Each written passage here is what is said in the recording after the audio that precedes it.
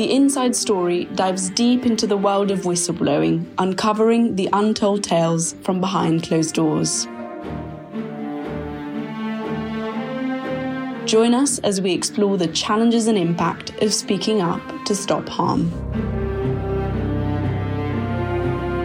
Elle Holland is a recent first-class graduate from the University of Salford.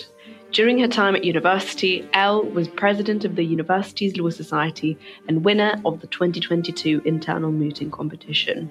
Elle also recently went viral on LinkedIn after posting about helping her mother win her whistleblowing case, which has since been covered by the Law Society Gazette and Legal Cheek.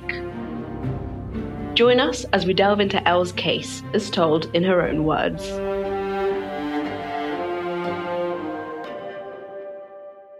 Hi, my name is Elle Holland. I'm here on the podcast today to talk about my mother's unfair dismissal whistleblowing case. I assisted her on the case in my first trimester of my third year at university. In the hearing, we went against a legal 500 partner, and my mother and I worked together over a period of 2 years to piece together the minefield that was the tribunal process and the intricacies of the law. The judge ruled my mum had 27 out of 29 protected disclosures. In the case, I was lucky enough to advocate for my mother and help her with her oral submissions and questioning of the witnesses. I have a real interest in being an employment solicitor because of this process, and I'm really interested in pursuing this further. We're very grateful that Elle has agreed to be interviewed about her extraordinary story. So it's with great pleasure that I introduce to you Elle Holland. Welcome and thanks for joining us today. Here at Protect, we've been following you and your mum's incredible story with lots of interest, so we're truly so excited to have you today. Could you start off by telling us what you think pushed your mum to risk losing her job, do the right thing and speak up about wrongdoing, and what were the biggest difficulties she faced when doing so? Well, thank you for having me. My mum was a carer, so she cared for elderly people, and obviously there was a lot of things that she was witnessing that she really couldn't stand to see, like neglect and abuse, and she really felt that this could escalate into potential deaths or like serious injury, and she was really, really concerned for the people that she was caring for. I think she risked her career because of that.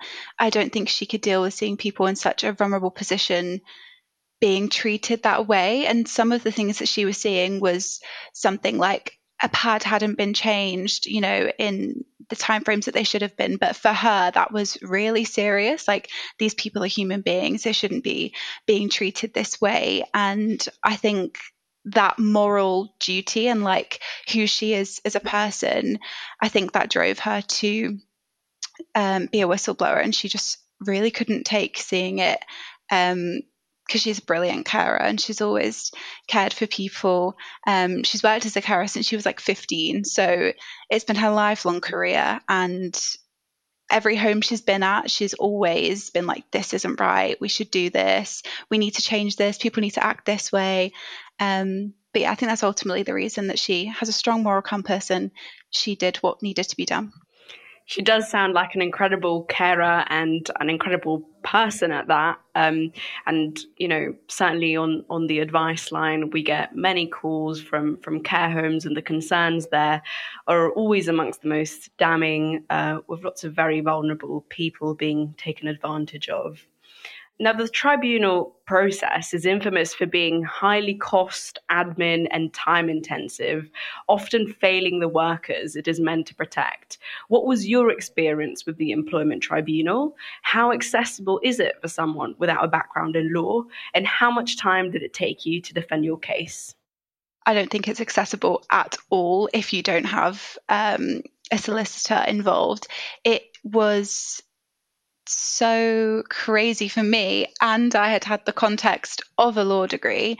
I wasn't too involved at the start. Like, my mum is very headstrong. She did all the research. Like, she kind of did like the ET1 form herself and stuff like that. I would say I got involved at the preliminary hearing. I think at that point I was a decent way through my degree, and she was kind of like this is now escalating. Like, what do I do? How is this going to be for me? So she came over to my apartment to do that preliminary call, and they set the date in that and kind of aired out any issues. And she was absolutely terrified after that. I obviously couldn't be in the room for that. And she was by herself, and she was they had a lawyer, so she just felt like she wasn't being heard. And maybe, I think the judge she had at the preliminary hearing, she felt wasn't really explaining things to her as well as they did in the actual hearing, which was amazing.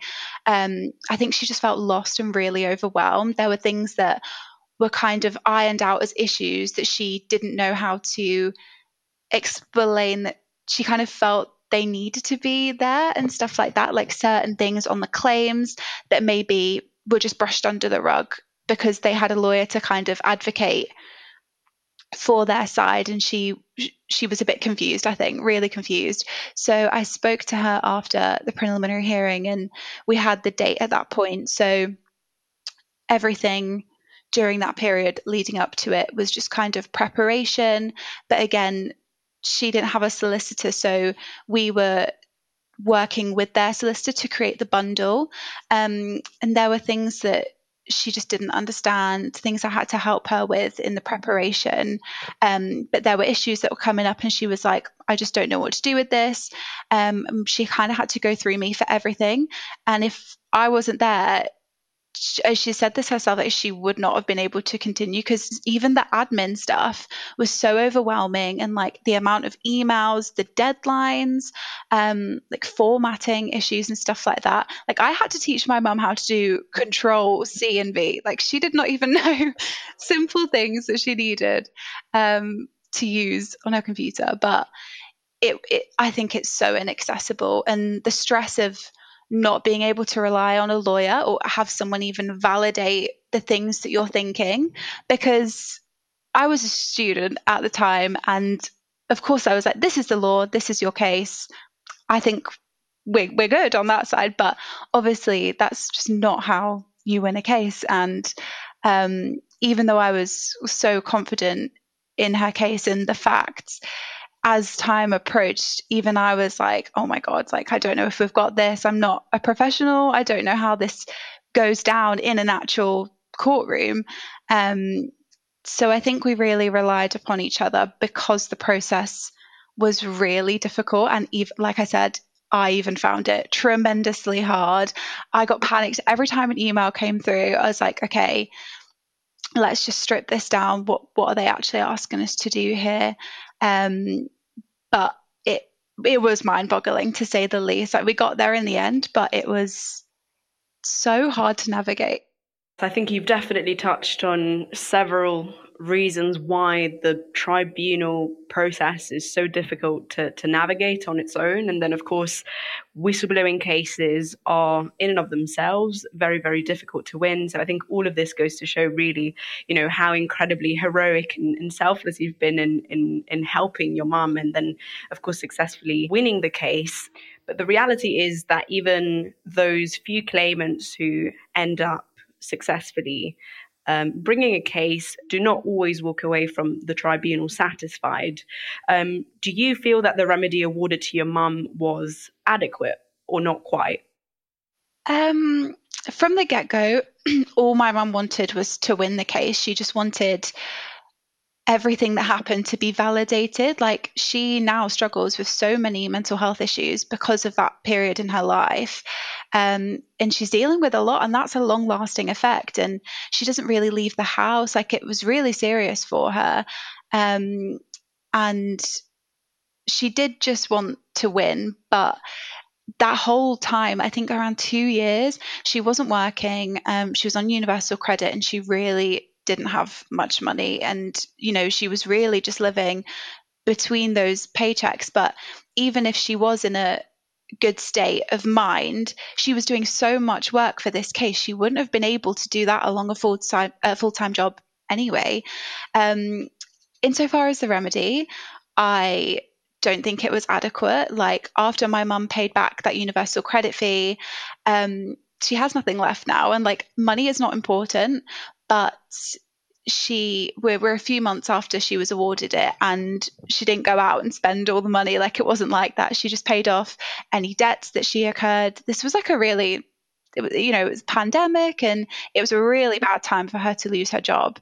So after the universal credit was paid back and she paid back her debts, she immediately didn't have anything left. And she was working a few months ago, in a work from home, like admin type job, but they lost their contract. So again, now she's back to square one. Someone who worked in this career for so long, did a job for a few months, and now she's back there again, like worrying about finances and what she is going to do, because she's very headstrong. And my mum has worked my entire life. Like, we used to finish school and go to the care home she was working in. She would do like 16, 18-hour shifts, have a nap, go back. She's worked my whole life, so she's very motivated in that sense. And I think, although she got like a cost remedy, there is nothing to remedy how she feels or how this affected her, how this will continue to affect her for the rest of her life. Like, for them, this was just an angry employee who caused them hassle. And for her, like, her whole life has been uprooted, and, she suffers a lot from it. So, no, I don't think the remedy was effective. We certainly hear that a lot. I think for many whistleblowers, what they're really looking for is sort of having their moment of justice in court. So just being heard and winning a case can mean a lot, but that doesn't necessarily mean that the damage that was made is repaired in any way. But lastly, having recently graduated from university and now embarking on a professional journey of your own, how has this experience shaped your approach to speaking up in the workplace?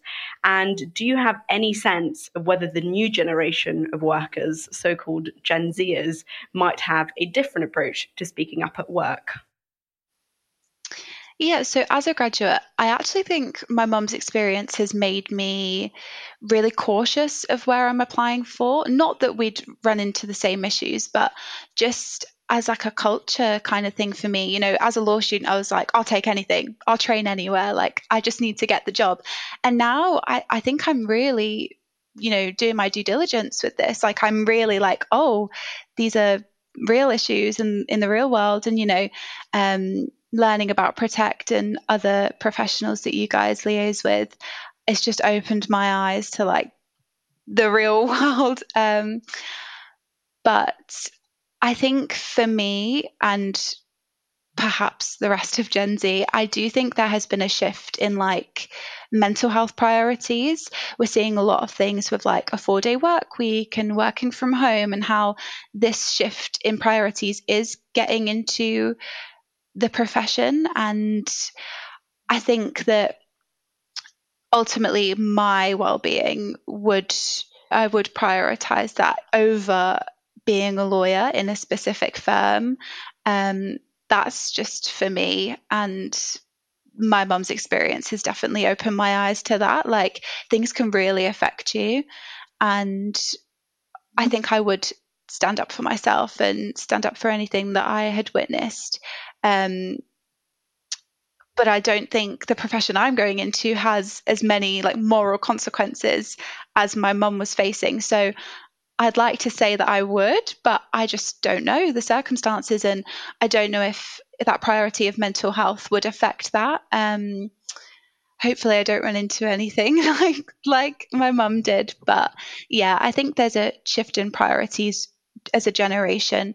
Like, my mum grew up with you she didn't even get GCSEs. Like, she left school at 15, went straight into work as a carer, and then like got her qualifications as she went through the ranks. But that was definitely a really big step for someone in her generation to just leave a career that's all you've known. And she's like 15 years off of retirement. And I think she really went against the norms in that way. I don't think a lot of people at her age would do that. I think a lot of people would close their eyes to what was going on, even though that huge moral obligation. But yeah, I think for me, depending on whatever scenario I may encounter, I would just kind of be happy to leave that, like, say, firm in my instance, or even profession. Like, if it turns out to be something I don't think it will be, I'm happy to do that, even though it's my dream. Like, I will adapt. I'll find something else that's not as scary for me as I think it will have been for her. I think those are some very, very wise words to end on. Thanks so much, Elle, for joining us today. Thank you. For free confidential advice on raising whistleblowing concerns in an employment context, call Protect on 020-3117-2520. You can also head to Protect's website for accessible resources on whistleblowing.